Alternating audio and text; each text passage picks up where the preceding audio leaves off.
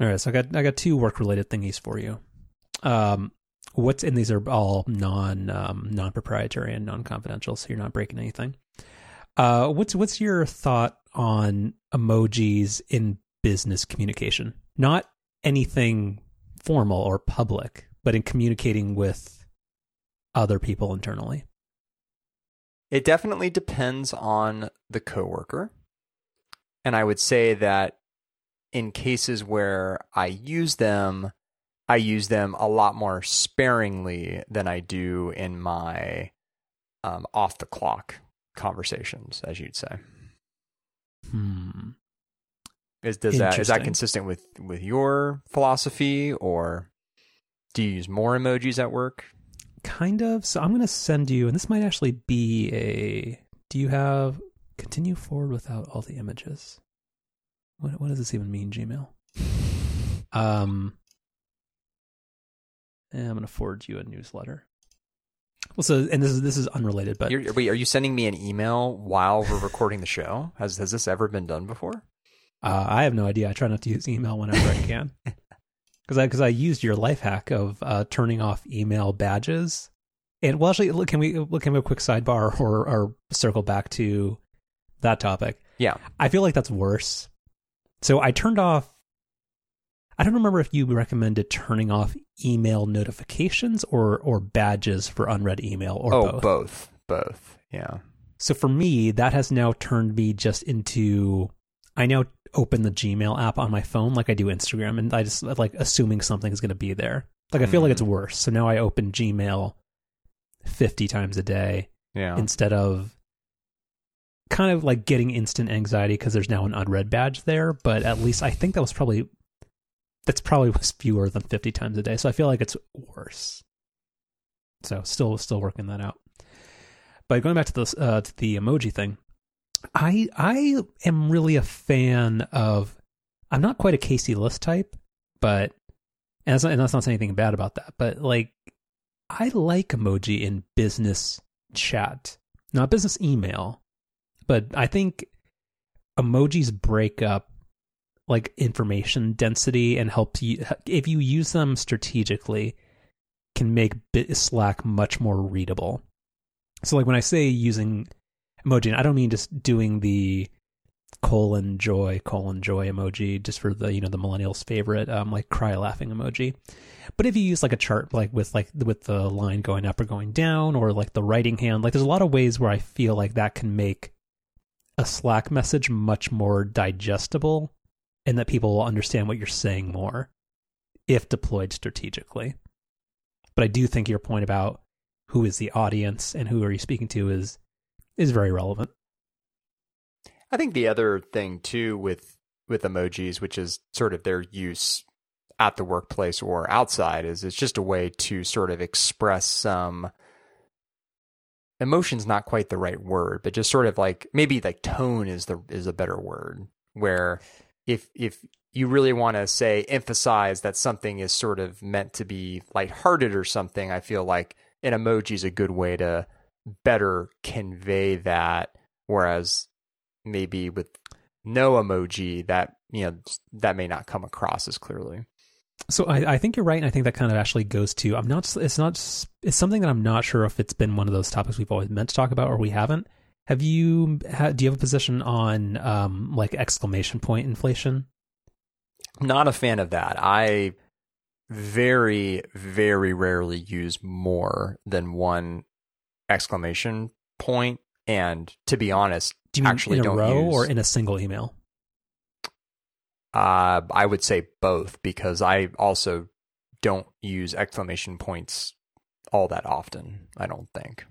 Yeah, and this is a tricky thing to talk about, because I do think like this particular thing is actually very gendered, but like using exclamation point, it feels like with everything, like, because I'm somebody who writes in a very, I'd say I'm concise but also very verbose at times, but like I'm very much to the point, and not in a way that I think reads as dickishness, but it is direct, where if there's something I need from you or need to tell you, I don't necessarily want to spend 4 paragraphs doing it.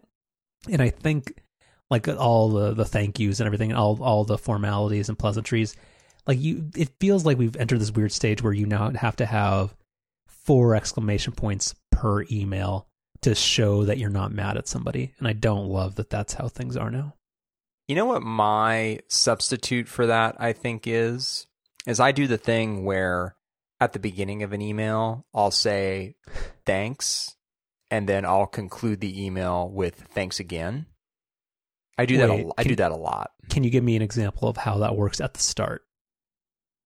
I I mean, you're just saying thanks for your, like, how would that work? Yeah, thanks for the note, thanks for the response, thanks for the document. Well, I mean, whatever. Like, and then it's a sentence or two, and then it's thanks again. I've noticed that I've been doing that probably with too much regularity, and I need to figure out a way to kind of break that up a little bit. So maybe I'll start using exclamation marks. Well, like, I'm actually kind of envious because I feel like if I were to ever do that, that would come off as me saying, like, per our last email. Oh, like, I definitely try not to do that.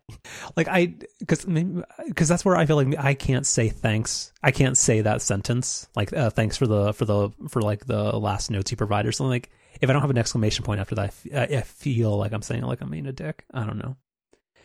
It's tricky. Anyway, what were we talking about? So yes, so in the email oh, sorry, I did a Phil Schiller. I sent you an email without any context. At least there's a subject. Oh yeah. Oh no. I think they covered this on Upgrade a few weeks ago while we were off, where Phil Schiller is a multi exclamation point person. Oh, very much so. Yes. But was it Phil or was it Schiller or Cook, the one who just forwards emails with thoughts ? I think that was Tim. Yeah. Because he's typing on an iPad and he can't figure out. Okay, we'll get to that.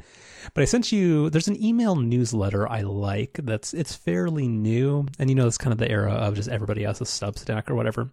But it's called the San Francisco Minute, and I think the dude that writes this is actually very good about using, because this is kind of how I use emoji in Slack, where you just kind of put a related emoji to whatever you're talking about to break up what it is you're sending. And this is where I found out about Hamilton being back in town. Yeah, I like the way that this guy does his newsletter. And yeah, I like this. Yeah. All right, and then the last bit of work stuff that's been on my radar. What's the worst phrase? Living document or building a plane while it's in the air? Or have you not heard either of these? I've heard both. Which is worse, or which is least bad?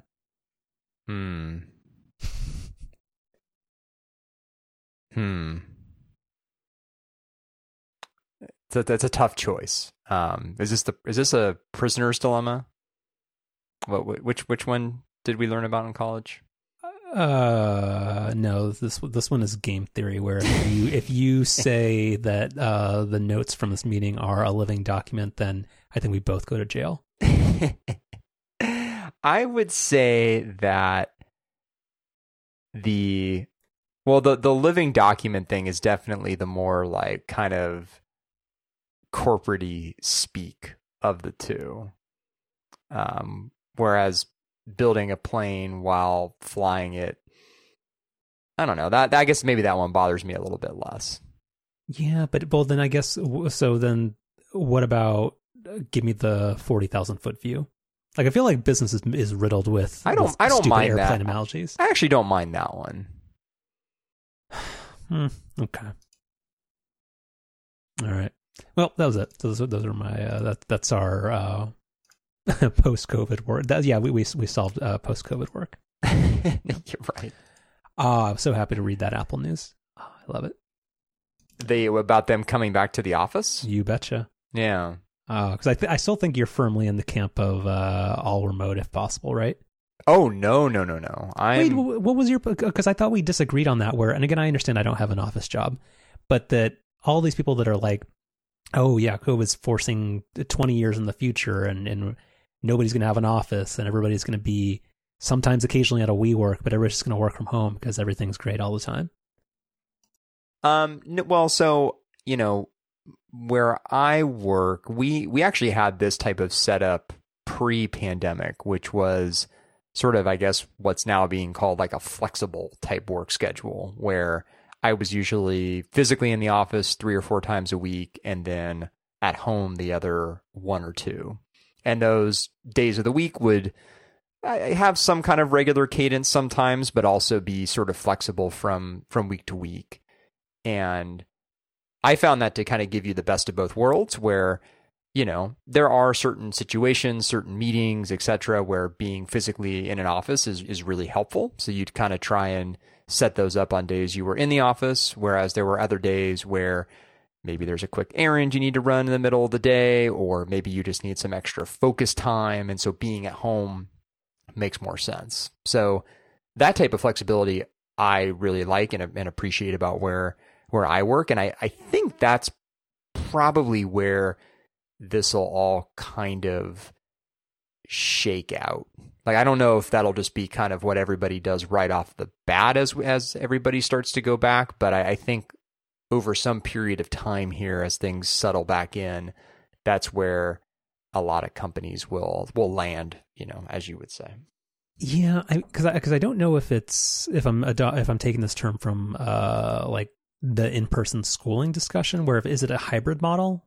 Or like at my workplace, they would say a blended model, where you would have, you'd have some days at work, some days at home, and that's totally fine. Where landing at 3 to 4 days a week in the office is probably the right choice. And then depending on your job type, fully remote or always in the office might be a better fit. But for the most part, people need to be around other people, and that's generally a better way to work. But anyway. You know, it's interesting with the Apple stuff. So we'll put a link in the Bloomberg notes. All right, we'll put a link to the Bloomberg document article in the living document. Yeah.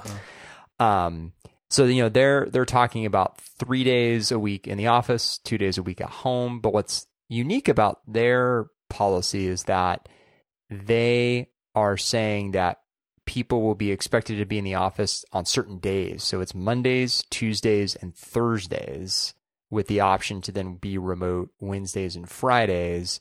And I guess as part of the memo that Tim Cook sent out, which this article was based on, there's a quote that says, "We are setting consistent days in the office to help us optimize our time for in-person collaboration."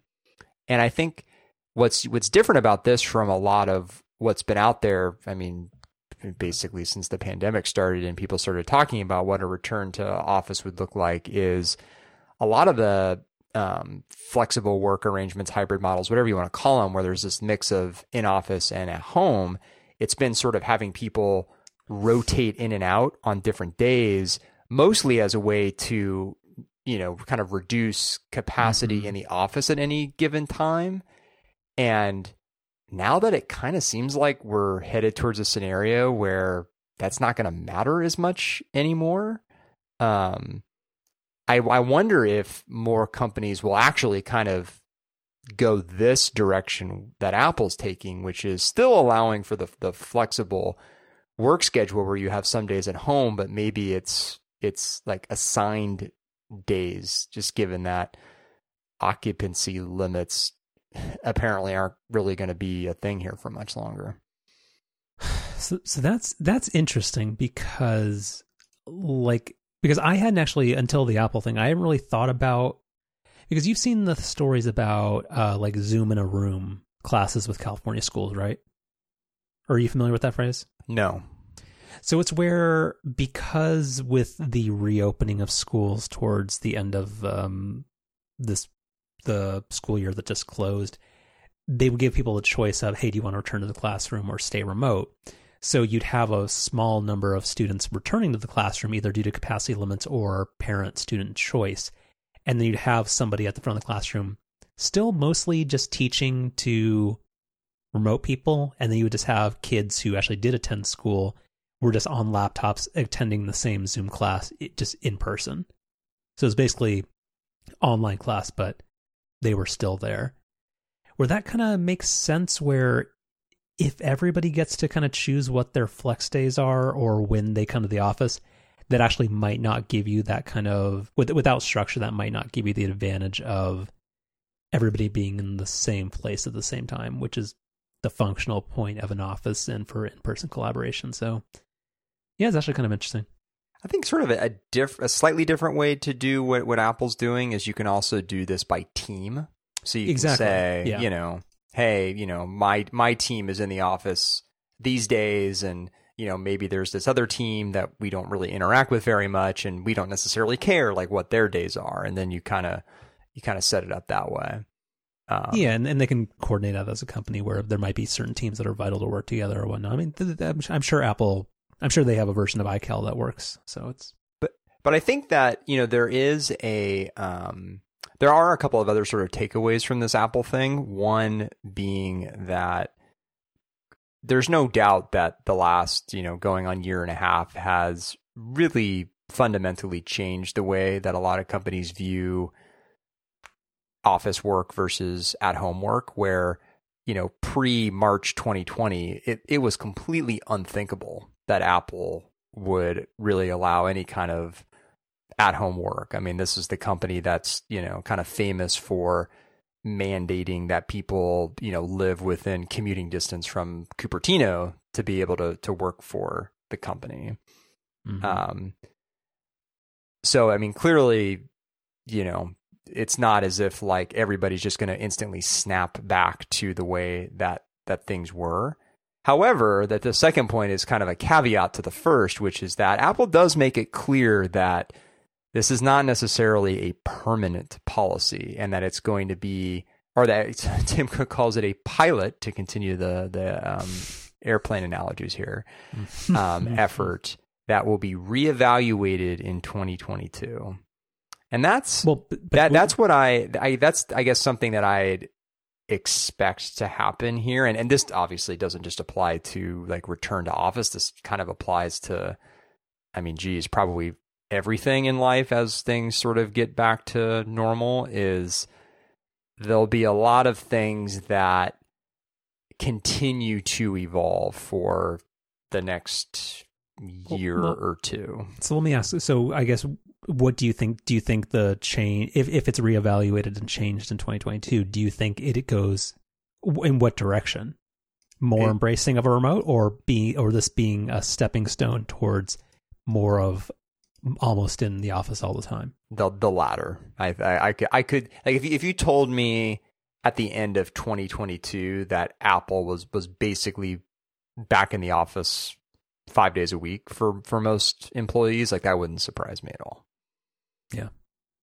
So that's sort of the interesting thing about making these declarations about how, you know, nothing's ever going to be the same, and how, you know, everything's different now. Like, that's why I think, like, I sort of think in retrospect, like some of the stuff, like Twitter comes to mind, where they like very early on were like, all right, fine, we're just going to be fully remote forever going forward.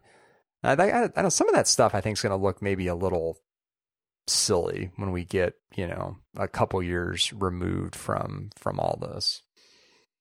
Like, yeah, it's going to seem like a little bit of a snap thing that, you know, was maybe a bit rushed. Yeah. Not to toot my own horn, but I do feel like I've been right about this the entire time, which is just, I in my characterization of your position was not that you think that was going to be the new normal, but I thought you had a stronger preference for work at home. But yeah, I like the whole, because there were all these dumb articles as well about like, oh, the fact that like pandemic traffic was so much lower than this, in like San Francisco did like those slow street pilots, and like the to make it hyper local to Marin, like how they would all these what's the Santa Fe 4th Street outdoor dining thing called? It was like dining under the lights or something. Yeah, something like that. But like everybody was like, oh, we're going to reimagine infrastructure, and this is going to change the way. Like, no, Americans are bad. Where everybody wants things to go back mostly to the way that they are.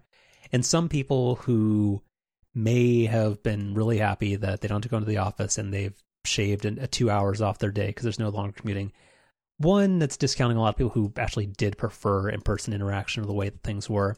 And also, not that everything has to go back to normal immediately, but that like things are going to gravitate towards the way that they work. For a lot of reasons, things worked that way due to many other reasons, and for society sort of that worked. Not that it's the best way, but people who thought that the pandemic was going to somehow refactor every bit of American life. It's not true.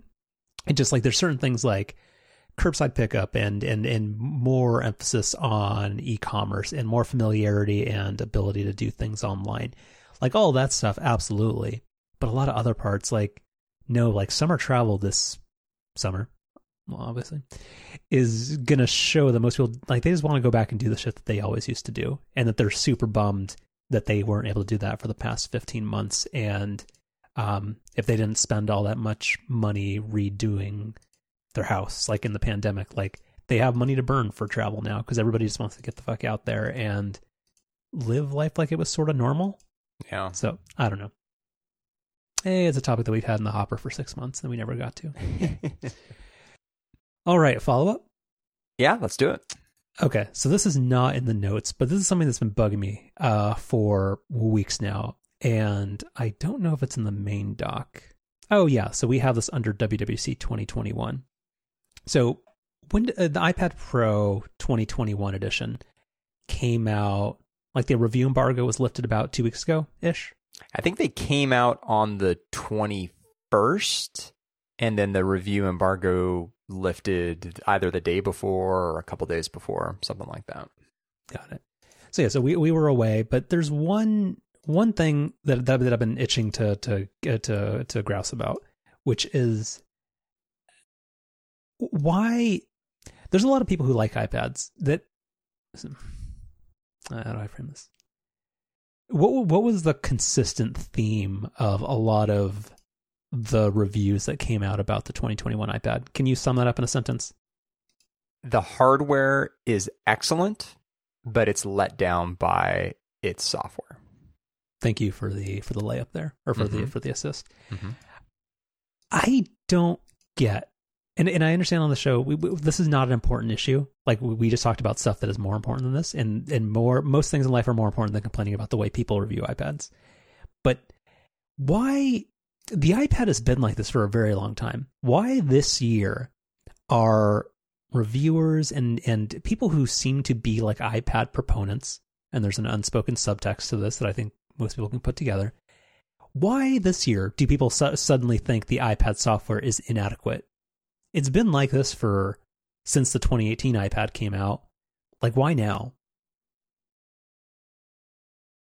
It's a good question. I think there are a couple of reasons, or at least a couple of reasons. You know, one is that we've now been through a complete sort of cycle with the iPad, you know, going back to the 2018 iPad Pro to this 2021 iPad, where through this entire kind of product generation, the hardware has been so far ahead of the software. And I think in 2018, I mean, it's probably been true the iPad's entire life, but I think in 2018 with these iPad Pros, that was like the first time where like the hardware was like truly just leaps and bounds ahead of the software. And the consensus at that time was like, oh, well, surely, you know, iPad OS, or I guess it was probably still just iOS at that time, will catch up. And now there's this realization that 3 years have gone by and we've gone to this kind of entirely new generation of iPads, and the software story is still the same. So I think that's part of it. And then I think another big piece here is that the iPad literally has the same chip as the latest round of Macs. And, you know, the M1 was so universally praised and by all accounts seems to be a phenomenal processor. And, you know, those Macs that it was put into were kind of hard to find a lot of fault with. But now that same processor is being put into a device where, you know, it's not as complete of a package as it's a part of on the Mac. Yeah, so that's the one that's been made a lot that I don't really buy, which is, but so now that because everybody who is very much on board with Team iPad and that this is a revolutionary way to work and the Mac is crufty and old, like why does the fact that the processor is the same somehow make the fact that multitasking is abysmal and that you can't trust that something runs in the background? Like I understand that it's you can no longer say it's a hardware difference, but I don't think anybody really thought, like everybody was always like, oh, these A series chips are amazing and there's so much there's power for days and so much that's unused about the iPad Pro. But the fact that using two or more apps is just a hot mess on the iPad, that hasn't changed. So I don't understand or buy the theory that this now begs a comparison that was unstated before. Well, so I guess maybe to also point something else out here is with a lot of these reviews, it's not like this is the first time that this idea is being brought up. It's having more emphasis put on it this time around, but you know, someone like Jason Snell with his review on Six Colors, I mean, he's been beating this drum for a long time. I mean, and Has he? Oh yeah. I mean, it's been the last couple of years on Upgrade. He's said that he's a big fan of the iPad. He uses it a bunch, but is kind of the first to acknowledge that iPadOS has a ton of limitations that are just becoming more and more glaring the better and better that the hardware gets. Maybe I'm not listening closely enough. Like I always feel like I remember his drumbeat was that if they want this to be a true pro iPad for pro use, they have to ship their pro apps on the iPad. I've never really heard the complaints about the difficulty of getting stuff done on the iPad being a thing. Well, I mean, Jason's real deep into shortcuts. So he's performing tasks on an iPad that you and I would have a lot of trouble being people who don't really use shortcuts a bunch. And then the other thing is that he does talk quite a bit about how crummy multitasking is. Well, he's been very well, and I guess maybe that's the difference where I have never heard that before. But this the past couple of weeks where because he really likes that was it called Ferrite, the the Logic, but for podcasts on iOS. The point, and that's something that this has driven me up the wall about an iPad all the time, which is that you can never trust if something will stay active in memory or get priority processing in the background, where he basically has to stop using his iPad for whatever 5 to 15 minutes that it takes to bounce an audio file or to export a video, because he can't trust that if he swipes to another app that it will continue to render in the background. Like, that's insane. So I guess maybe a different way of answering your original question here is, and this is really specific to the 11-inch iPad Pro, since it doesn't have the new fancy screen. Like at least the 12.9 has the fancy screen it can point to, but at least with the 11-inch, there's no change in form factor. There's really no change in battery life.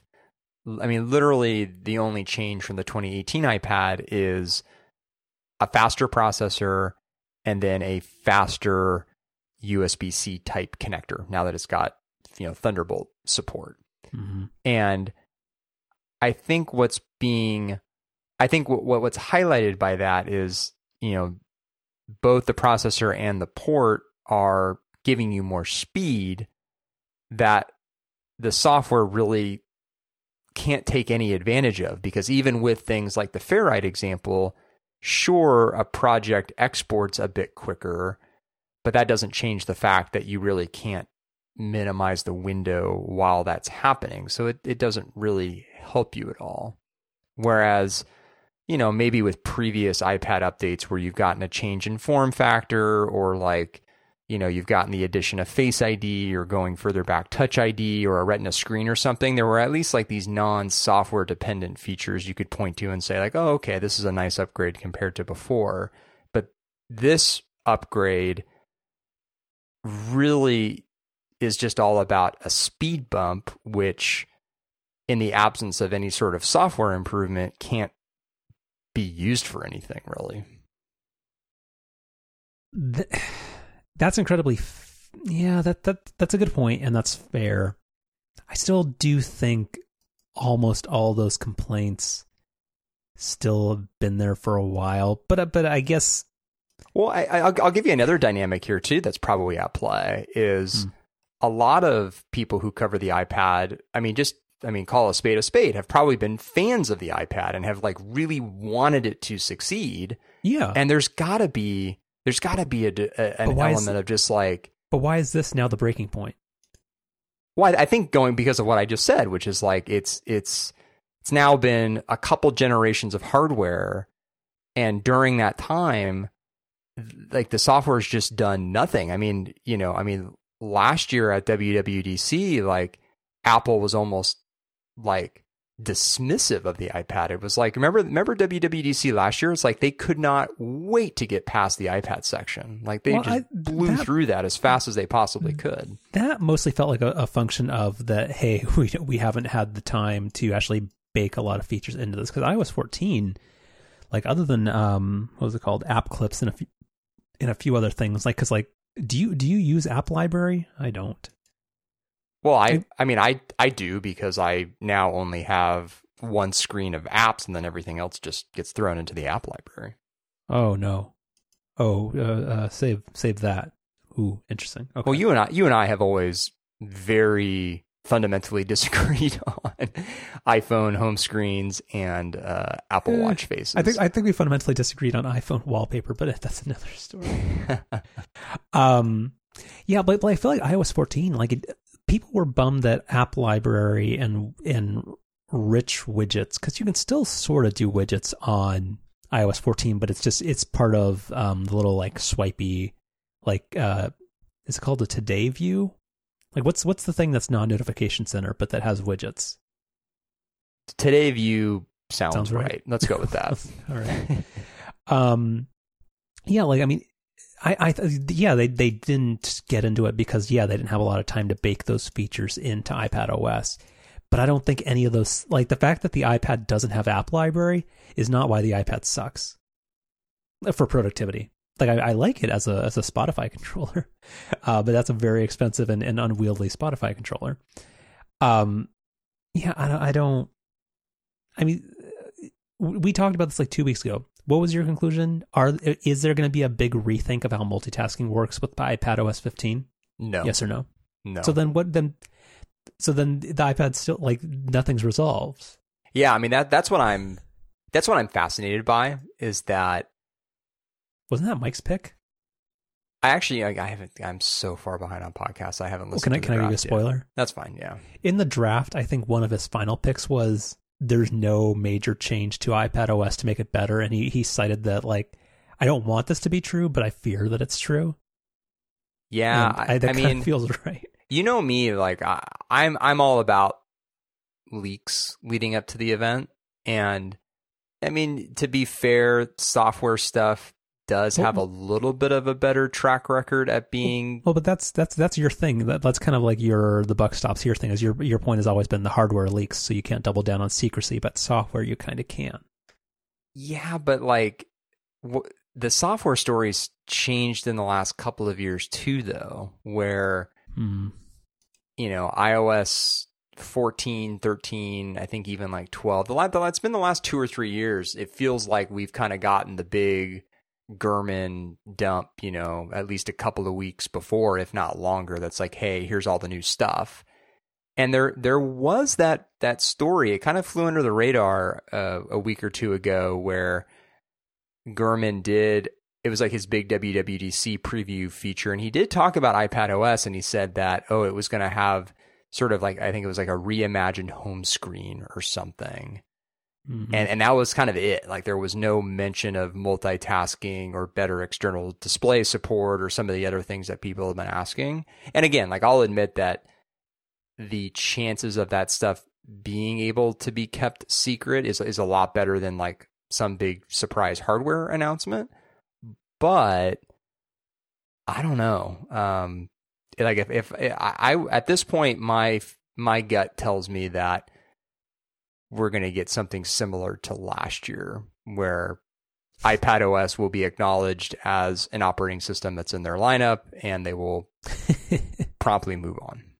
And then I don't know what the articles are. Like I don't know what the reaction to that is, given the kind of foundation that's been laid with these iPad reviews. Because the other thing that I really, I think Upgrade maybe 2 episodes ago talked about this, like if there truly was some huge big rethink of iPad OS, it really doesn't make sense to ship brand new iPads like 5 weeks, or no, not even, like 3 weeks before you announce that. Like Apple would be savvy enough to know that it would make way more sense to just announce all that stuff together. So I think, given the timing of the iPad release, that's a big tell that there isn't some big software thing that's going to happen right after that.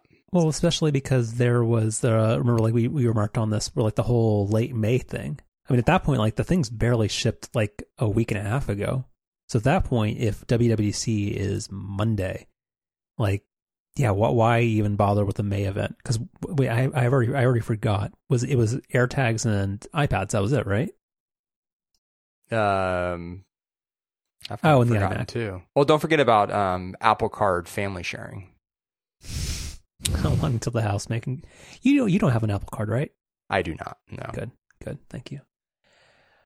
All right. Well, anyway, that was a bee in my bonnet. Anytime I would listen to anybody say that the hardware is outpacing the software, I'm like, well, have you been asleep the entire Trump presidency? Like, I mean, I know there's something going on, but it's been shitty for 4 years. It's been, I guess, so to put a pin in this, as you'd say. Another business analogy, yeah. Mm-hmm. Nothing has necessarily changed with this iPad. I think the point you're making about this having been a problem for a long time is 1,000% true, and I think there's probably been many who have been a little slow on the uptake there. But I'd also say that I think the gap between the hardware and software has never been greater than it is now. So the problem is the same, but it's magnified tenfold now with the hardware capability of these latest iPads. That's fair. All right. Actual follow-up. This happened so long ago, I don't remember what this is. That was one of our mini episodes was about the A's their whole stadium proposal in Jack London Square that Oakland had been pushing back against. And then I don't remember if we talked about this explicitly, but basically Major League Baseball gave the A's permission to start looking at other cities.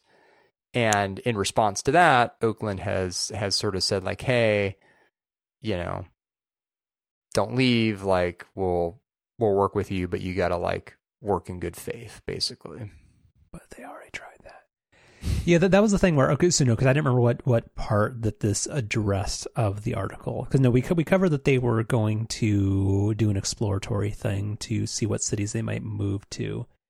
But yeah, but I do think this is a good bargaining move on the part of the A's, because you just have to force the question and show that like you've done your homework and you've done the stuff, and it's kind of on somebody else to at least play ball, at least a little bit. And yeah, this is I don't actually remember the story enough because it happened May 14th, and that was a very long time ago. Today is June 2nd, so yeah, we'll leave the link in the show notes. Well, and in your defense, these types of stories don't play out over the course of days or weeks. Like, I mean, this is like months or years, so nothing's necessarily gonna change super fast here. But man, I love the if in the Chronicles article, if you look at the rendering on image 3, it's pretty. Oh yeah, the stadium.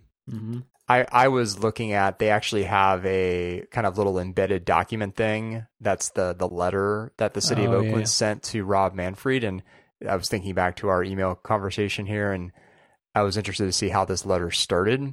And it's, Dear Commissioner Manfred, I hope this letter finds you and yours well and healthy. He should just reply back, no, it's been a pretty shitty year. How are you doing? And then the next paragraph is in bold, which is a bold move, one might say. Going back to the email thing, I sometimes bold stuff, and I'm also somebody who will, I don't know if you ever do this, I will sometimes write action required in the subject line if I don't think you're going to pay attention to what I wrote you. I try, that's kind of my nuclear option, let's say. Like, I try really hard not to do that, but if push comes to shove and I haven't been getting a response or something is like truly time sensitive, then I will pull out the all cap urgent or response required or something like that. But I don't like doing that.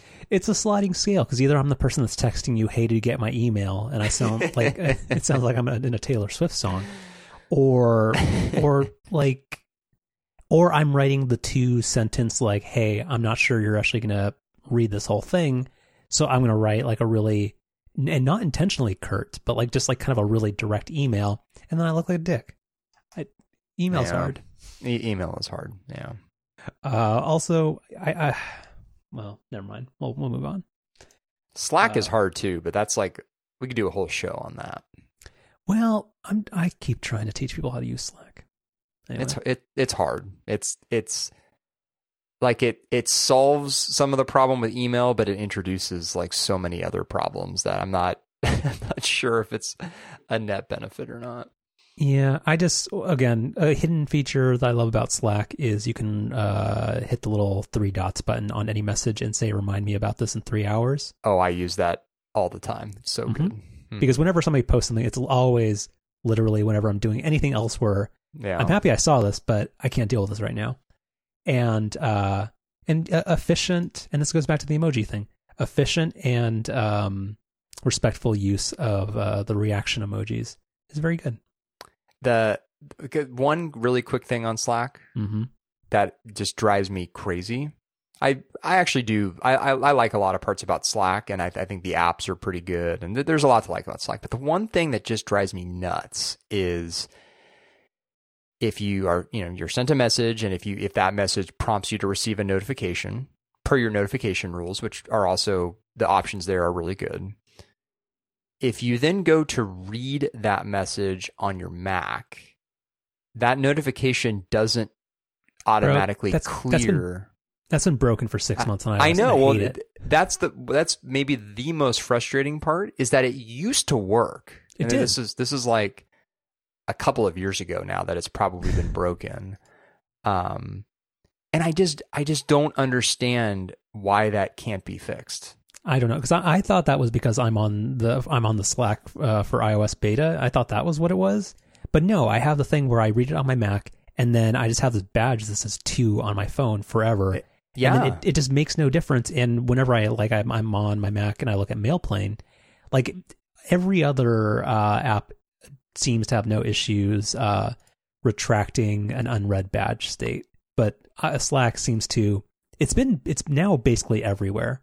Where no matter what, well, actually, no, on the Mac, it never has the issue of knowing, like if I acknowledge something on my phone. That's so what's crazy about it is that it works as you'd expect if you read a message on either your iPhone or iPad, the notification then clears on the Mac like you'd expect it to. But doesn't work the other way around. So from your Mac to your phone or to your iPad. Also doesn't work from iPhone to iPad. So if you read something on your iPad, that does not clear the notification on your iPhone or vice versa. And it doesn't make any sense. Yeah. And it's, I try to keep notifications to a minimum on Slack. I mean, that's one of the kind of key ways to make Slack work. But I still get, a fair number every day. And that's just one of those things that just drives me crazy. Mm-hmm. And they have so many smart features around notifications, like setting rules around, when to also notify you on your phone, if it senses that you're also active on your computer, and it does all kinds of things, but it just can't do that simple thing. Mm-hmm. Anyway. Yep.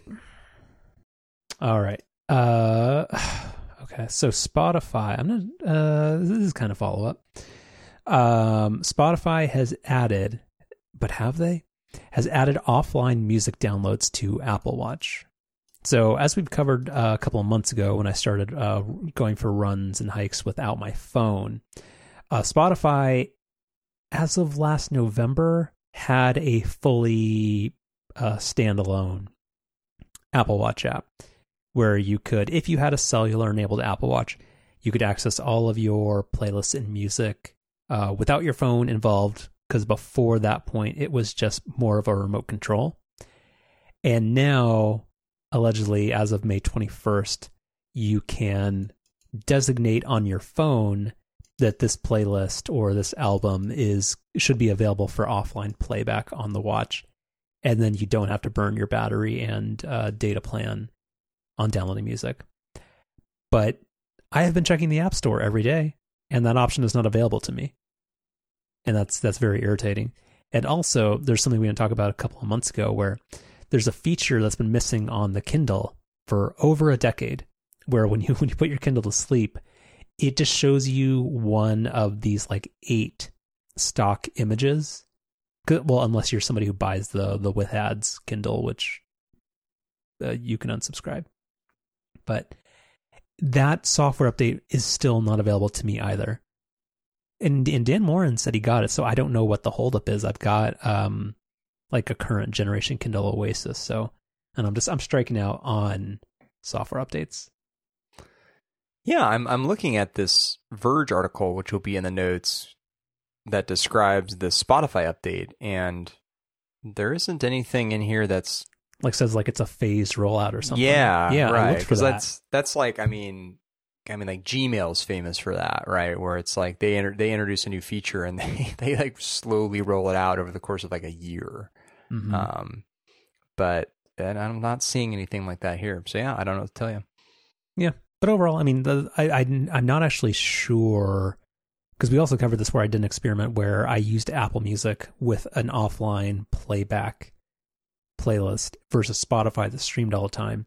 And it was actually the GPS was the thing that was killing the battery. Mm-hmm. The streaming on Spotify was actually negligible, and that was maybe an 8 to 10% battery life delta versus using Apple Music. So, I mean, I'm still excited. This would be nice in case I'm hiking or running in a place without cell service. But yeah, I don't know. But I'm glad it's happening, and hopefully it was due to, because it wasn't due to their unwillingness for this to happen. It was more of Apple's restrictions. So yeah. Mm-hmm.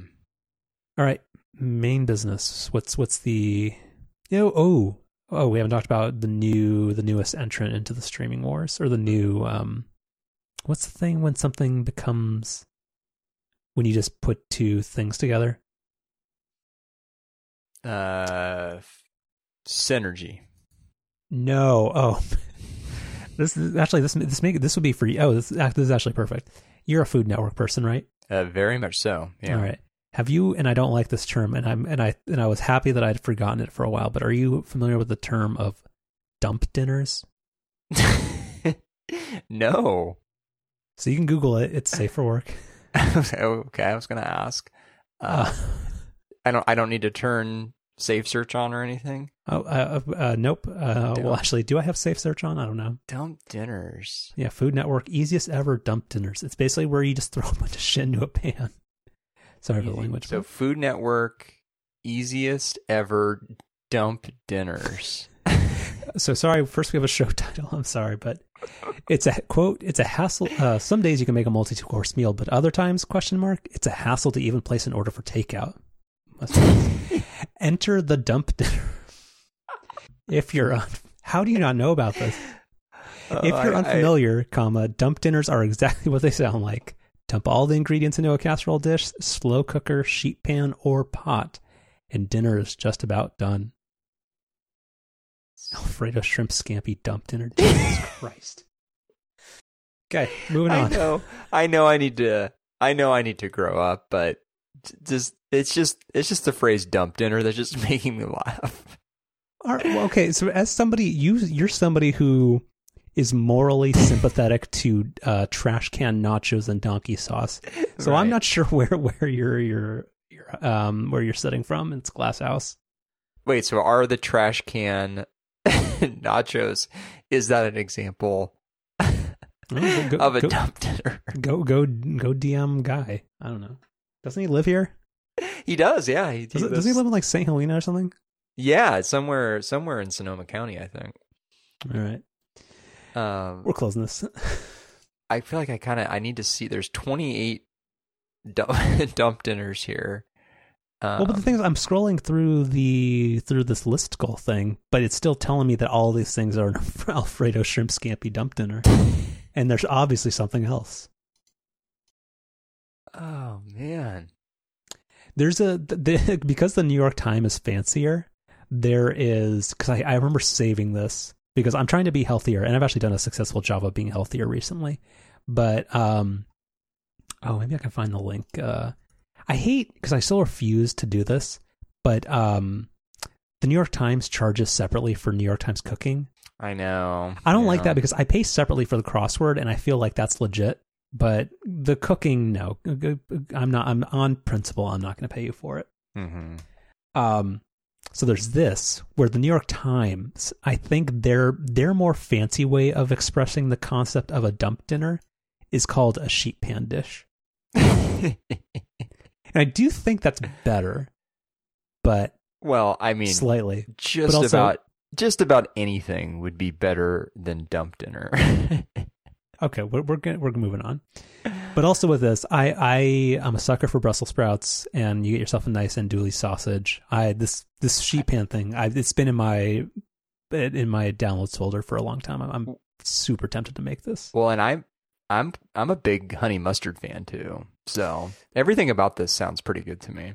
Yeah, honey mustard. I'm more of a spicy brown, but I'm not sure if those are substitutable. Different. Yeah, different things. Yeah. All right, Command W. All right, we were talking about this because of Warner. This is the worst name. Did we talk about this last week? That AT&T sold Warner Media? No, this happened. Ago? I mean, we take a couple weeks off, and all of a sudden, AT&T figures out that they should stop trying to be something other than a phone company. Yeah, turns out. Mm-hmm. Oh, sorry. You can edit this back. You were going to make a joke about AT&T dumping Warner Media. No, it's fine. It's fine. Okay. I actually didn't realize I was doing it until I was like midway through it. So it wasn't like it was like a big build up or anything. No, it's like when those people say no pun intended. I know damn well you meant to intend a pun on the daily. I'm guilty of that. Mm. Oh, again, this is a very scattered episode. But did you ever catch up on the daily? I caught up on the episode where Michael had the intro. Was like, hey, I'm not going anywhere. That was the best. The actual episode, very skippable, but that part was good. Okay, can you give so I'll talk about Warner Brothers Discovery, but can you give a tee off, or can you frame the story of what happened 2 weeks ago with AT&T? So it was announced that AT&T and Discovery had come to an agreement where AT&T would spin off Warner Media, home of HBO, and merge Warner Media with Discovery to create a new company that I think is going to have something like a 70-30 split or something like that with ownership, maybe 65, I don't know, some kind of split where AT&T / Warner Media would still be like the majority owner, but it's going to be operated as like a separate company. And I think it's like the CEO of Discovery is going to be like the new head of this new company. So I think it's going to be a lot of like the Discovery leadership, which makes sense because like, the Discovery executive team is like, an executive team that actually wants to run a media company, whereas, AT&T's management clearly does not. Well, who's the Stankey guy? You have to ask Jason. He's the one who knows all the names of everybody. Or then who's the HP? Because again, I unfortunately know too much about AT&T, which is who took over for Randall Stevenson? Is that John Stankey? Who's the guy who? Because wasn't the problem that a couple of years ago there was a meeting at HBO or Warner Media or whatever, and they did the whole thing where like a bunch of people got fired or laid off, and they're like, hey, like we're not doing a quality play anymore. We're just going to try to be Netflix, and we're just going to, it's all quantity. We're just going to put a bunch of shit up there, and it's going to be what it is. Who was the guy who runs HBO then? You're asking the wrong person. I couldn't tell you. Okay, Richard Plepler. He's the one who left. Anyway, but like I guess that's the part that doesn't make sense to me, which is that like Discovery Plus is fairly not unknown, but like its success is unknown because Discovery Plus just launched like 3 months ago, right? Well, when I saw this news, my very first thought was, geez, like Warner and especially Discovery, like literally both just launched their own streaming thing. So Clearly this was not something that was like a long time coming sure. Or like, well thought out. Like this is clearly two companies very much in the middle of just like trying to figure out like what the hell they're going to do to try and continue to compete with, the Netflixes and Disney's of the world. Yeah. So I guess that's my concern. Well, I mean, not that I care much about either of these, but like HBO and Warner Media seem like that seems like in terms of brand appeal, like even though it was mismanaged and not a good fit for AT&T, those brands are much more valuable than Discovery or anything that they own. So I don't know. That's the part where it feels like an inequitable or like just not, it's not a well-matched merger. Well, it's to follow up on my summary here. It is 71% ownership by AT&T. So I think in that sense, this new company is reflective of the fact that Warner still sort of is clearly the bigger of the two. But I don't know. I think in some ways, like when you like just from like a content standpoint, I think there's some stuff that kind of makes sense. Like from the perspective that Discovery has a lot of TV content that Warner doesn't have. Well, but before you get too far into that, has there been any rumor or public like hints that one of these services is going away and that Discovery Plus will just get folded into HBO Max? Well, none of that's come out, but I mean that was sort of like another question that I had, which is like, given that both of these companies like just launched their own apps, like what's going to happen? I assume that what happens is Discovery Plus gets folded into whatever HBO Max becomes, and then those subscribers get brought along. See, but I don't know. I mean, because that's the part, and we've talked about this, which is that Warner or all of Warner's content catalog and all the stuff that they have, the way that it was folded into, or it was kind of displayed and categorized inside of the HBO Max app, never really made any sense. I mean, at the very least with Disney Plus, they kind of simplified it down to, hey, we have like these 5 like sub brands of Disney, and we're going to put it in, like we have the Vault stuff, we've got the Pixar stuff, we've got National Geographic that we bought from Fox, we've got superhero movies, and then we have Star Wars. Like here, like, oh, you probably use, because you watched the Friends reunion thing. Like you've probably used the HBO app recently. The organization structure and how to find anything in that app, it makes zero sense. So if they're now going to shoehorn in potentially HGTV, Food Network, Magnolia, whatever, I don't know if that's actually even launched yet. Like I don't know how they don't make this basically just bad Netflix, where like, because Netflix doesn't have like a lot of rhyme or reason as to what's into it other than the one show that they happen to be promoting that day. So that is where I don't see a lot of vision with this, other than the fact that AT&T probably got bored of it or just found that this was too expensive or too costly or just not worth their time anymore to try to curate and nurture a streaming service in a very, very, very competitive landscape when that's not their core business. Well, so I mean, we've been on that beat with all these new streaming services, calling out the fact that the completely like disparate set of content that they have just seems like it makes it really confusing to consumers about like what it exactly is they're subscribing to. But it kind of feels like we're just sort of getting to a point now where that's just sort of what streaming services are. They're just sort of, with the exception maybe of Disney, where there is just sort of a stronger brand association to like kind of Disney being sort of like the parent company for all that content.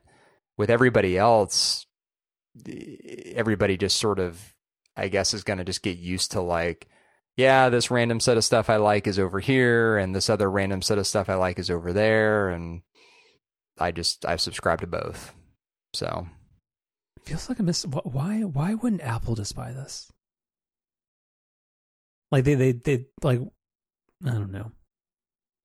Like doesn't Discovery, doesn't that seem like a fairly family friendly why would they not? It does. Yeah. An Apple acquisition of Discovery would, well, I mean, like on one hand maybe makes some sense, but on the other hand, like I don't think, the Discovery Channel or Food Network or HGTV or any of that stuff is going away from traditional cable anytime soon. So I don't know if Apple wouldn't really want to run like a traditional TV cable business, or cable, you know what I mean, cable channel business. Sure, linear television. Yeah. That's fair. Well, I guess, and with that, we can actually kind of bring another topic into the fold. Amazon purchases MGM, and that was also something that Apple was rumored to be interested in, but balked at the price. Like, I don't know. There's a lot of M&A and there's a lot of stuff going on in the entertainment world, but I'm just really pessimistic on do consumers care? Like, I feel like they're all going to eventually end up subscribing to 4 services and that's it. Well, because and that's all there's going to be. There's only going to be 4 services. Maybe there was a good interview on Recode Decode or Recode Media with the whoever runs AMC Networks, and kind of that they have very, very specialized niche over the top offerings for particular types of consumers, and that was actually pretty interesting. But yeah, I don't know, because here's another thing where I forget who said it, but I said another email thing regarding the Amazon MGM thing, that this was framed by Amazon folks as potential, or I think this was also Peter Kafka of Recode, where he was saying that this is an anti-churn tool for Amazon Prime. I don't buy that anybody is making a decision whether or not to keep Prime based off of what's available on Prime Video. I mean, I very often forget that like Prime Video or Prime Music or any of that stuff is included with my Prime membership. And I don't know if I'm just like not the audience for that stuff or what, but because Amazon did you never watch that Jack Ryan show? Isn't that an Amazon thing? Yeah, I think we talked about that. The lady friend and I watched season 1. It was a Ray said it was an unpleasant watch. It was a way, way more mature version of 24. Ugh. Like it was 24 if it didn't have to adhere to the guidelines of broadcast TV. Yeah, I don't like that. Yeah, but like me, I sorry, I was about to say I'm happy Prime Video exists. Like, I mean, I really don't care. Like, I mean, because it seems like a vanity project. I don't think anybody's making the decision on whether or not they're keeping their $120 a year e-commerce subscription because there was a show called Marvelous Mrs. Maisel, which was a good show. But like, I don't think those two things link. Like, I think Amazon like does have the benefit of like right now, like I get to use Amazon Photos for free, which they're probably using to train facial recognition software. So that's probably also kind of sketchy and weird. But like it has enough value add, but the shipping is the main product. And when somebody is choosing and they get that email that says, hey, Amazon Prime is going to charge you $119 in 2 weeks, and here's a really tiny link to cancel your auto renew. Like, I don't think they're thinking of, oh yeah, but I can watch old James Bond movies every once in a while, and therefore, no, I'm not going to change services. So that's where big acquisitions like this don't make sense to me, because maybe MGM has a whole ton of intellectual property and characters and stuff that they can adapt into shows from Amazon Studios. But in terms of the legacy content, I mean, at this point, there's so much new stuff. Who cares? For $9 billion. Well, yeah, and the interesting thing that I didn't know until listening to Upgrade is that, when I heard the news, I was like, oh, well, that's cool that Amazon, gets James Bond, but it's like they actually don't really, because I guess James Bond is sort of like also jointly owned by this other production company that sort of has like final creative say over what's done with the IP. So like unless Amazon's struck a deal with them that we don't know about, it's not like, they're going to be able to do a bunch of like James Bond spin-off series and everything on their own. Like they're still going to need the permission of the actual like owner of James Bond. So I don't know. It's it is unclear exactly what Amazon's motivation is here. And I would love to know what I don't know what the right term for this would be, like usage rate would be, like of all Prime members, what percentage use Prime Video like at least once a month or something. Because I don't think Amazon discloses anything like that. I don't know. There are enough friends and family who talk about or recommend Amazon Prime shows where there are people out there who's using it, but but I would say monthly, like somebody who's used it once in a year maybe, but I don't think there's enough.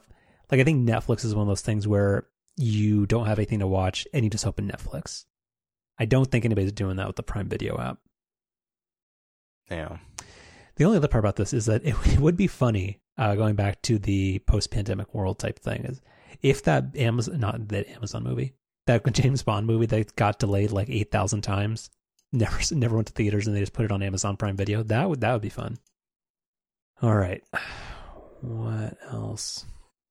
Oh, and again, in our upstream knockoff. The new name of this of the company for HBO Max or whatever, it's called Warner Brothers Discovery, and I put it in Slack. What was the tagline of the company?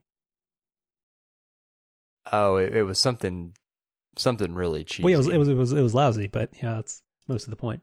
The stuff that dreams are made of. Yeah, not good. And also, this image. It's in the Slack thread. This looks like something I would have ripped up in Photoshop in 30 seconds. It's not good. The shadow on the text isn't even good.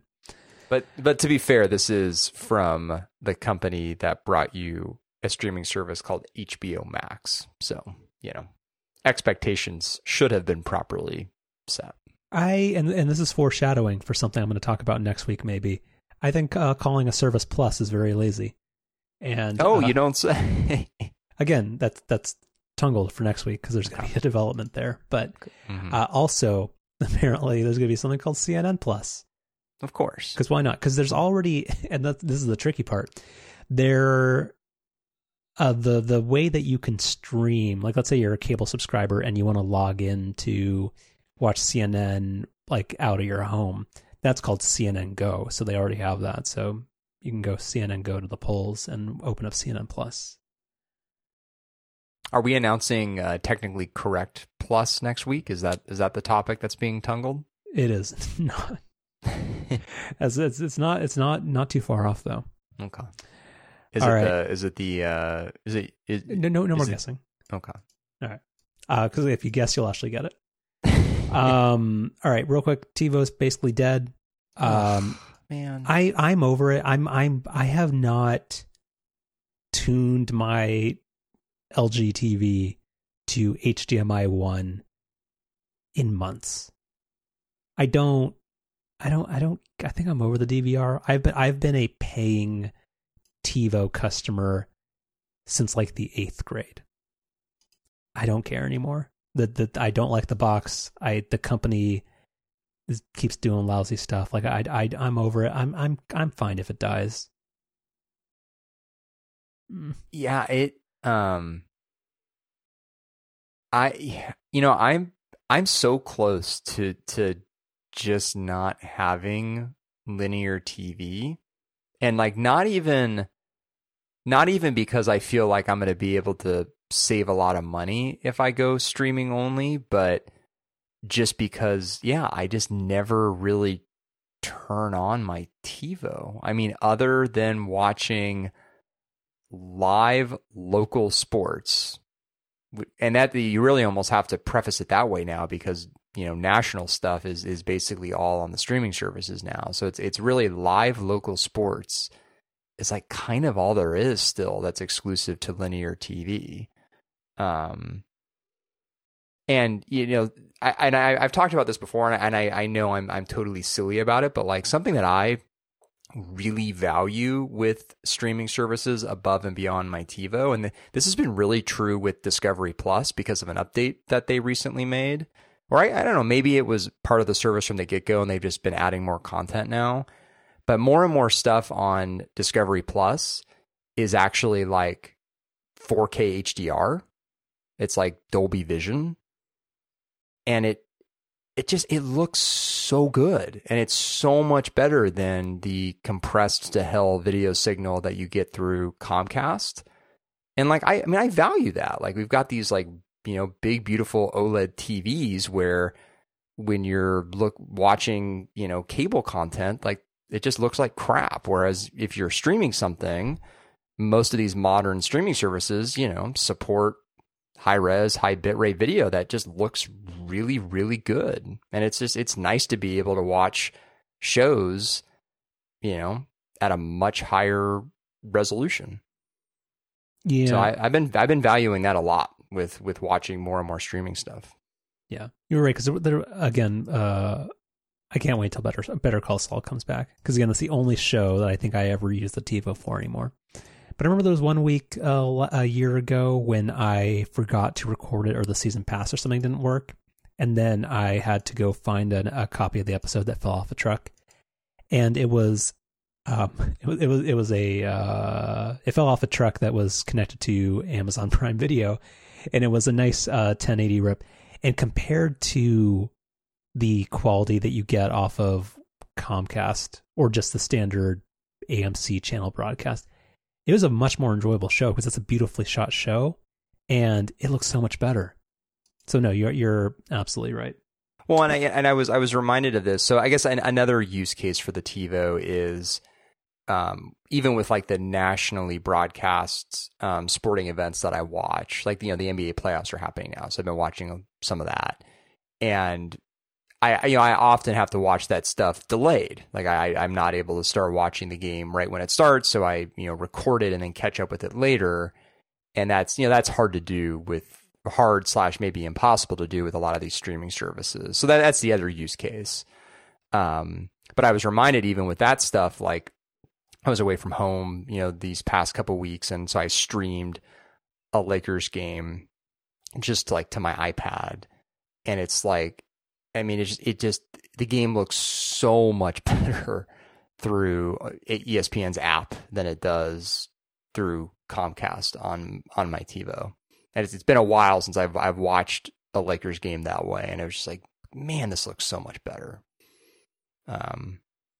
Which is too bad, but yeah, I don't know. I'm in kind of a weird place with what I want to do with cable. Well, I guess let me just ask: if your TiVo Bolt died tomorrow, would you replace it?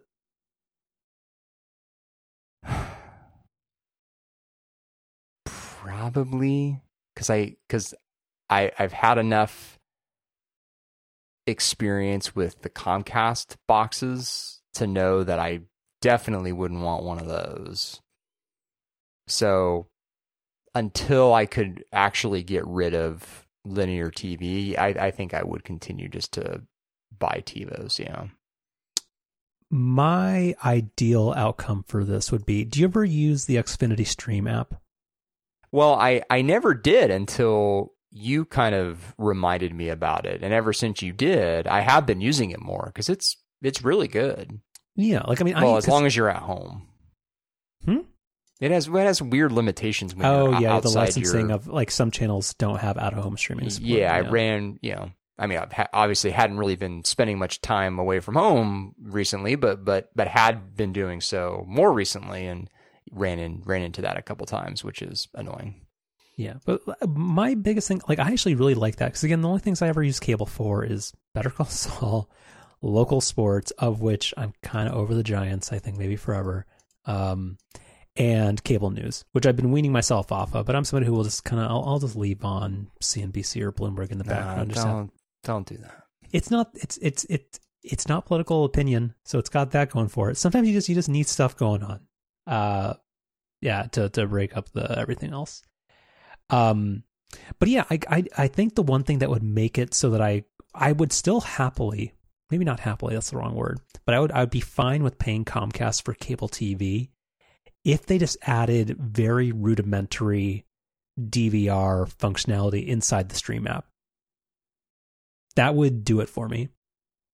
So why not? Because, like, I know all those cord cutter services like YouTube TV and Sling, I think they have, because doesn't Sony, wasn't there a thing called PlayStation TV? I think they stopped doing that, but I think all of those have limited DVR, like cloud DVR stuff.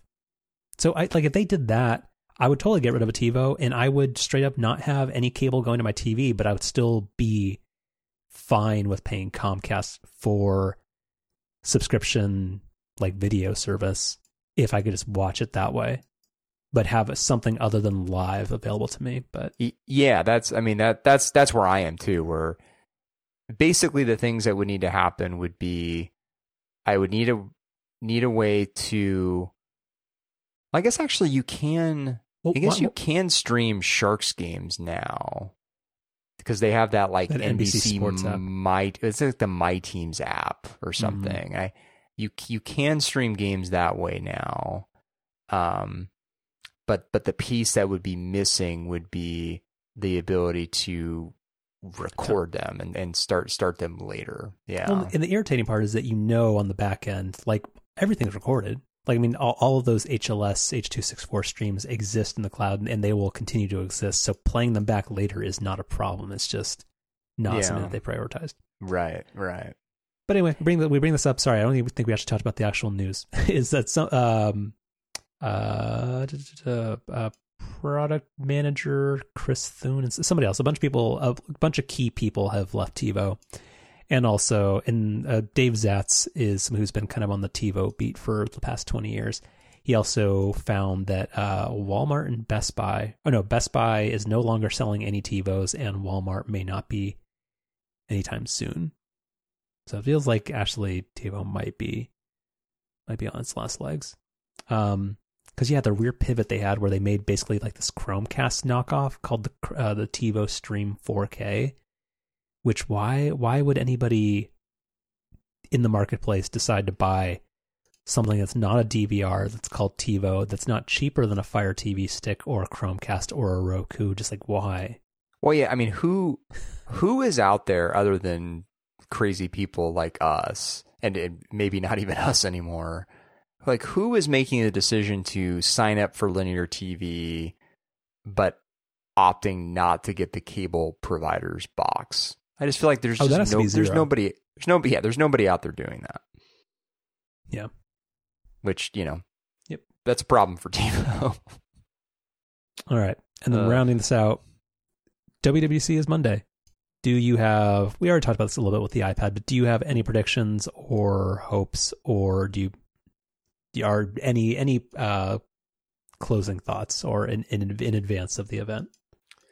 I mean, like, I guess, format wise, this is going to be another one of those Apple pre-recorded videos that, they've been doing for the past year now. Like, I don't think there's going to be any surprise new format or anything. And Apple even came out last week and kind of laid out the schedule for the week. And, it's basically the same thing that they did last year. In terms of like what's going to be announced,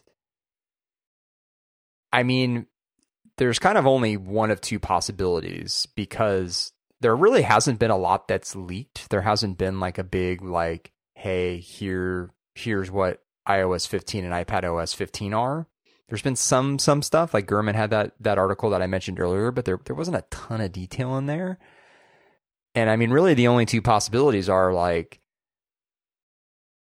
there really just isn't much, and this is all going to be pretty small updates across the board, or Apple has finally managed to keep a lot under wraps and we're going to be surprised by a lot.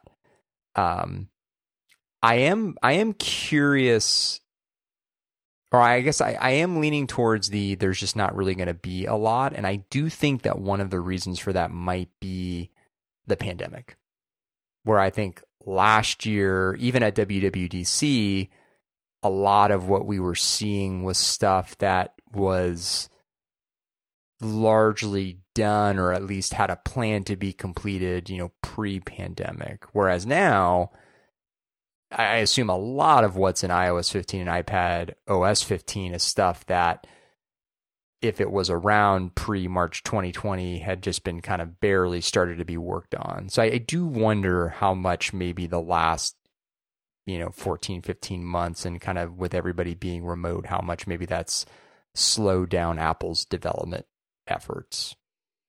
So I don't know. I guess if I had to lean one way or the other, I would predict this to be kind of a quiet WWDC, but I would love to be wrong. Yeah. That sounds right. I haven't actually given it much thought. I didn't actually notice until the upgrade draft came out. I was like, oh wait, no, WWDC is next week, and also it's on a Monday, not a Tuesday. So I haven't thought about it at all. Well, the WWDC, like the initial keynote, that's always on a Monday. Aren't any Apple events usually on a Tuesday at 10? The non-WWDC events are, but WWDC always kicks off on a Monday. Yeah, so I don't have much to say here, but I guess I'll ask, will there be any hardware announced? No. That's the stuff that would have leaked.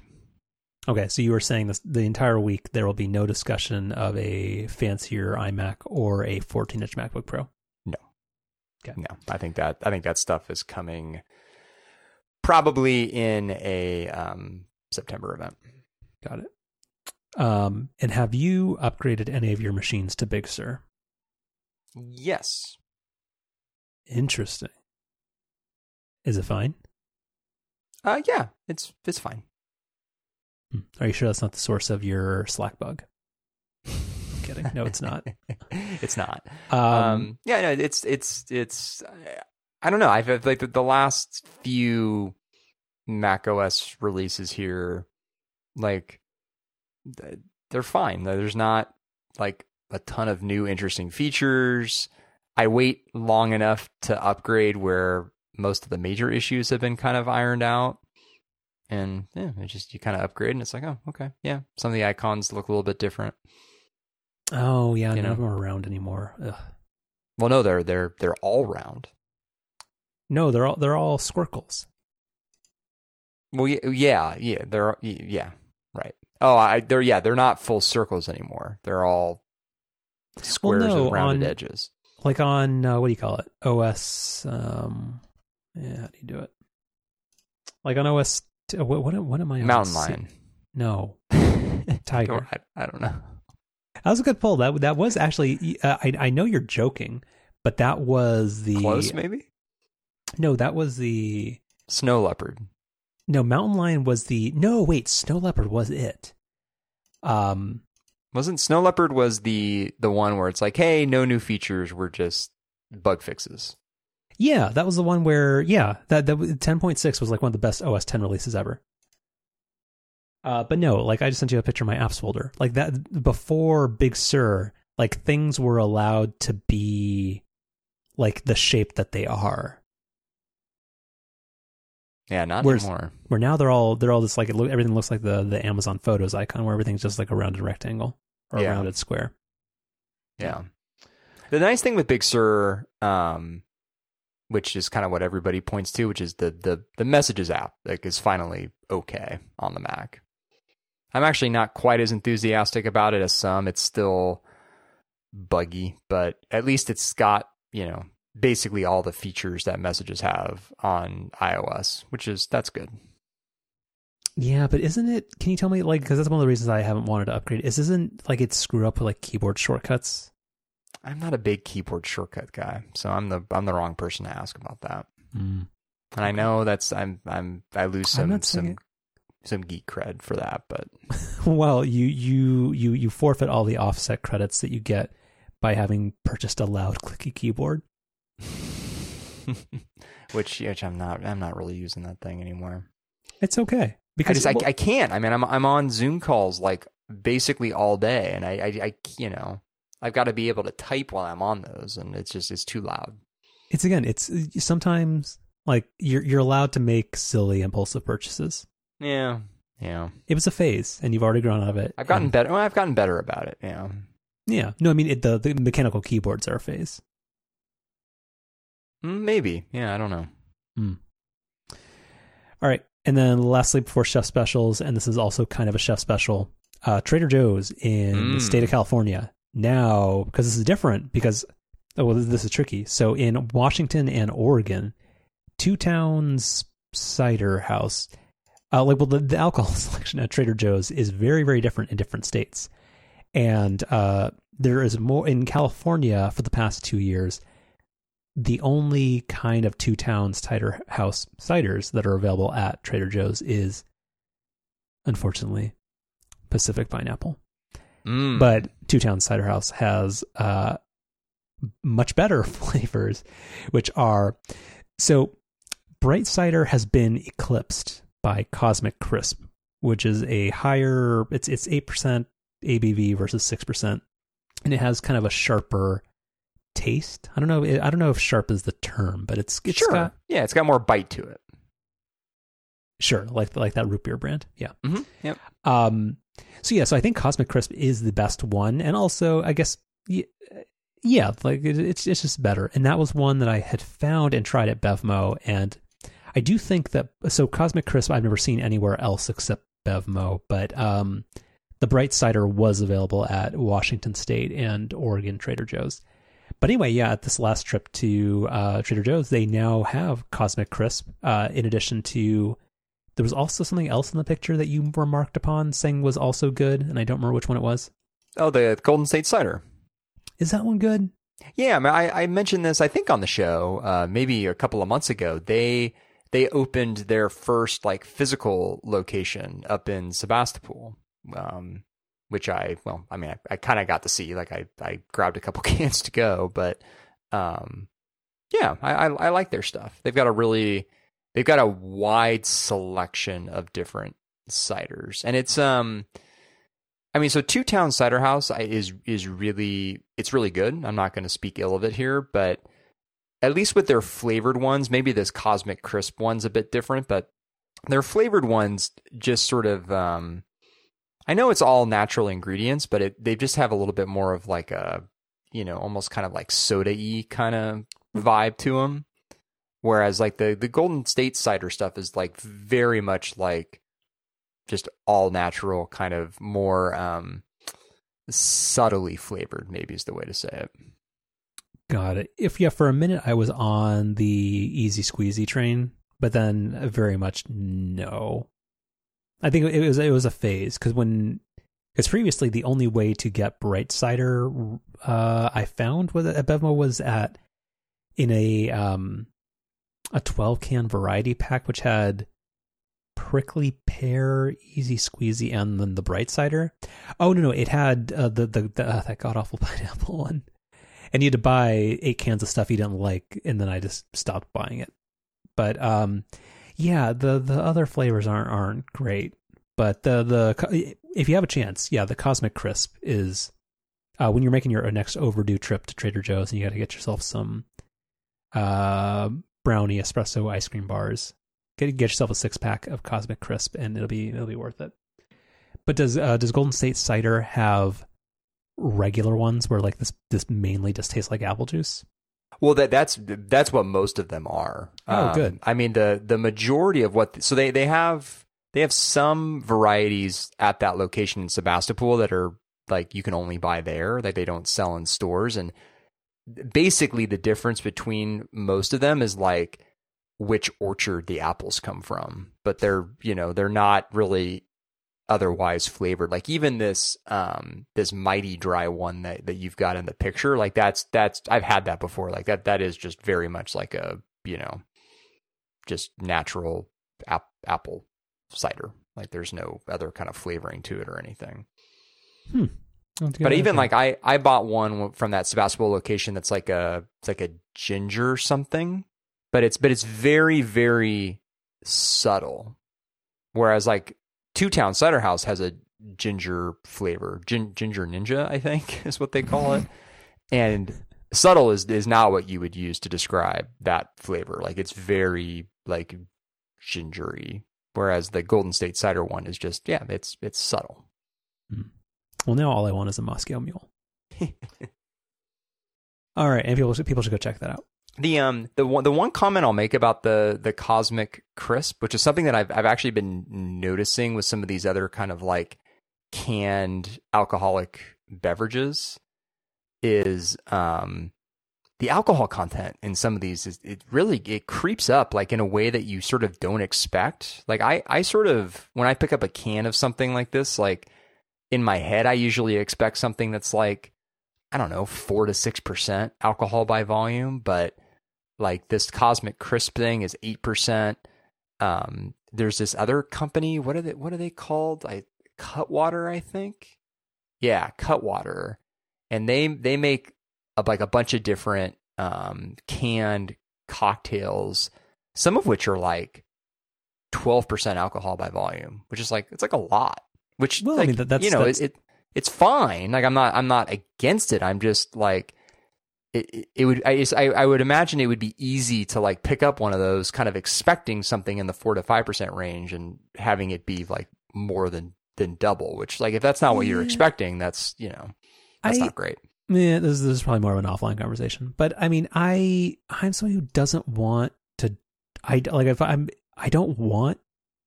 like beer, but I don't want to drink like 2 to 3 cans of something. So I do feel like if that's going to be your only beverage, like, because it's still only 2/3 of the alcohol content of like your standard like bottled wine or sparkling wine, which are generally in the 12 to 14% range.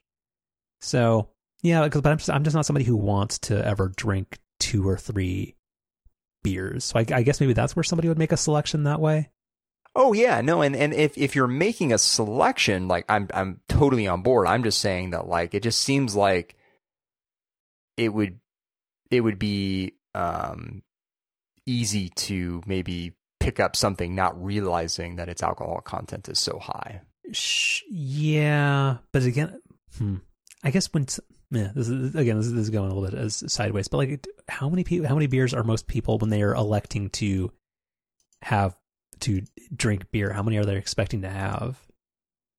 I'm probably again the wrong person to ask. I mean, just because I don't know, like maybe I just don't drink that way. But anyway, this is venturing into a different conversation. So to Trader Joe's credit, they do really. Oh, they make it very clear. They highlight the fact that it's 8%, like it's in bold font, whereas on the Golden State Cider, which is 6.3, it's kind of just off on the side. So I appreciate that Trader Joe's is calling it out. And also I appreciate what the artist at Trader Joe's, because artist is a job title that you get to make all the signs at Trader Joe's, where they have under the 2 towns, the tagline is "Like the apples, try the adult version." Pretty good. It's pretty good. Yeah. All right, chef specials. You got something? Yeah, I do. I'm trying to do the thing that I think you do too, where I've got like my own private channel in the thing. Oh yeah, because that way I can just share a link to it, and that way that allows me to collect like random stuff for the opening. Because I often have found that I have a chef special that I'll think about sometime during the week, and then I'll forget about it when we're recording, and then it's like I'll remember it after, or like sometimes maybe I just don't remember it. So anyway, trying to get better about writing these down. That's what I'm saying. All right. So after, over 14 months now of working fully remote, I finally jumped on the standalone webcam bandwagon. So my setup before was I have a kind of a main monitor that my MacBook Pro gets hooked up to. And all this time I've just been using, my MacBook Pro webcam, which like even from a quality standpoint, like, whatever, but it's more just, the MacBook Pro is sort of off to the left-hand side of my monitor. So whenever I wanted to face the camera, I had to, turn to the left. And whenever I was looking at my main screen, which is usually what I'm doing, I'm looking away from the camera. And I don't know, I had this moment a couple of weeks ago where I was away from my main kind of workspace and was on a video call, like just using my MacBook Pro, where, the webcam was now directly in front of me. And it just kind of dawned on me like, oh yeah, this makes way more sense just to have a camera that's directly pointed, in front of where you usually are looking. So went on to the Wirecutter.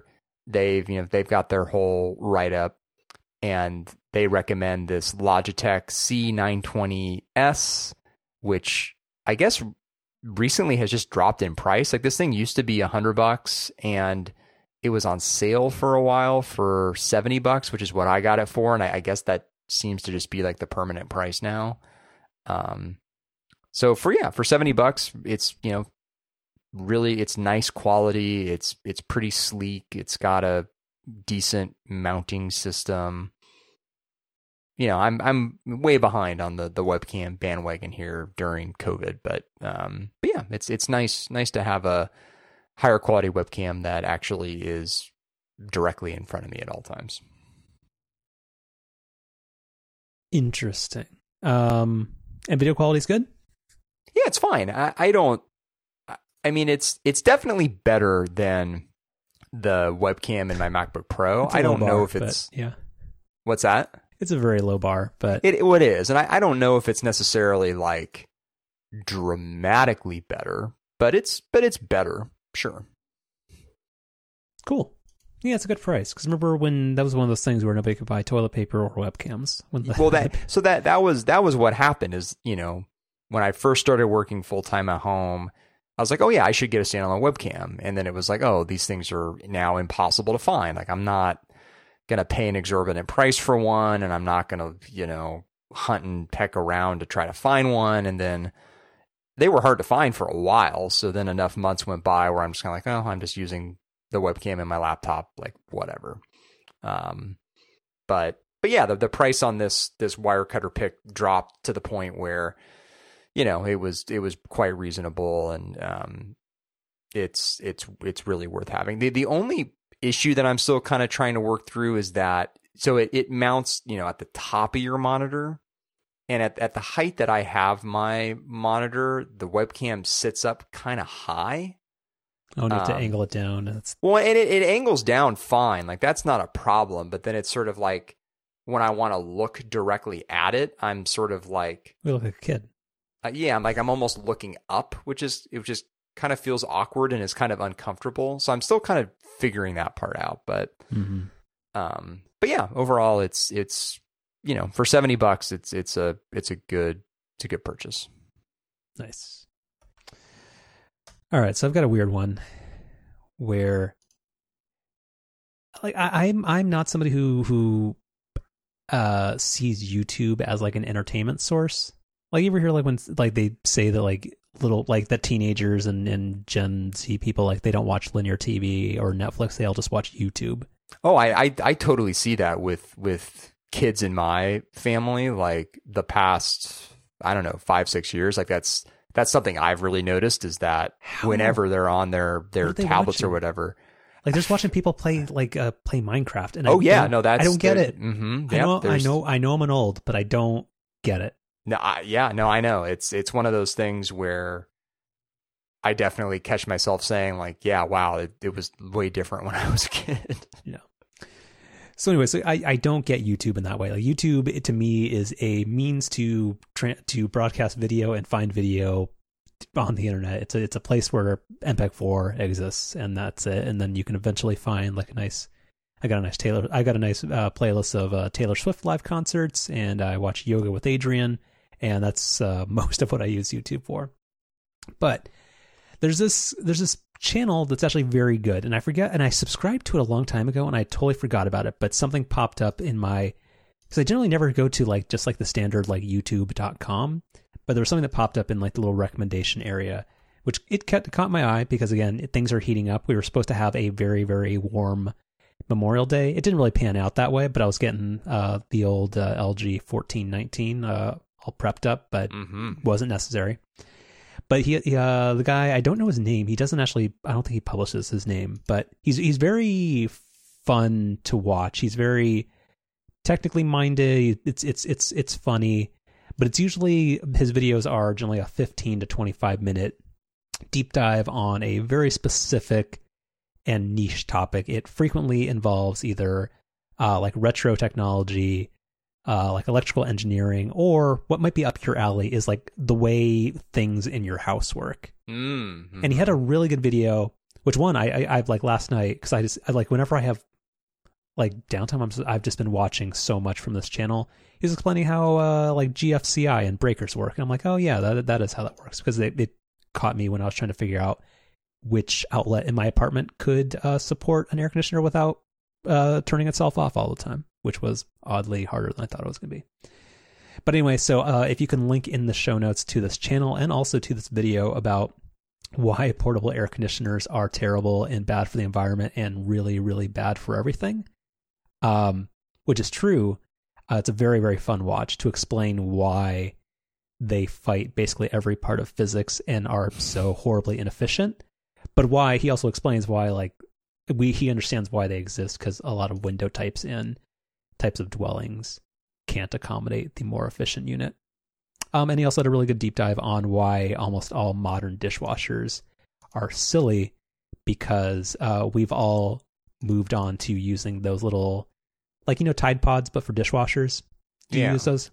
Mm-hmm. Yeah, I've got my nice preferred lemon scented Cascade Platinum ones because I want the 16x cleaning power. I'm not a sucker. I don't want the 8x. So anyway, this channel's great and it's super fun. And yeah, it's the one good thing on YouTube that's not Yoga with Adrian. His background is really neat too. Well, oh, you mean the red, the CRT pixels? Yeah, because it's the RGB. Yeah. Oh, but it's actually, it's like real. That's not like a green screen behind him, is it? Wait, which part?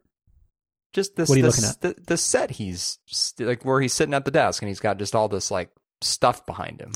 Oh no, it's just a bunch of IKEA shelving and just a bunch of really cool stuff behind him. Yeah, I like that. Oh, and he's a big EV guy, and so he had a bunch of stuff on the Chevy Bolt, and also, actually, a compliment I will give, or something that I will, this might please you as an EV person. He had a really good video explaining why people think about EVs wrong, where everybody always talks about the charging infrastructure as being the problem, is that there's not enough charging stations, but that in the internal combustion engine, gas-powered car versus EV discussion, nobody ever seems to adequately explain that the need for refilling or like recharging infrastructure is dramatically lessened because most people are charging at home. Like, just nobody ever explains that the reason why gas stations are so necessary is because that's the only place to get gas. But if you're somebody who's not driving more than 200 miles a day, you can theoretically frequently just never, ever need to visit charging or refueling infrastructure that's not your house. And he put it in a really clear way that I don't think anybody adequately articulates that for EV proponents. That is a really interesting point, and it almost is like we plan these things. What? I have a topic that maybe we can do. Well, next week's going to be WWDC, so I don't know. Maybe this will be a topic for a slow week here at some point. But this trip that I went on the past couple of weeks. Oh yeah. Was the first time in over 2 years that I've used superchargers. Mm-hmm. And I have some thoughts and observations. I think that'd be kind of fun to talk about here. Oh, you get hit with some idle fees? Oh, no, not at all. And then also, yeah, and again, another one you could throw in the show notes. He had a really good one explaining exactly how charge points and home charging works. Like a lot of this seems like, I don't know why EVs, nobody but Tesla, and Tesla does so many things wrong, like adequately explains how simple electric vehicles are and how range anxiety and stuff is. Like it's a valid thing, but it's not really that way. I don't know. Again, people supposed to go watch this. Yeah, no, that's a good preview for sort of my general observation from using superchargers the past couple of weeks is like, it's just easy and kind of just not a big deal. Like, yeah, it's just not even something you have to think a ton about. Yeah. All right. That's what people in the industry call a tease. Mm-hmm.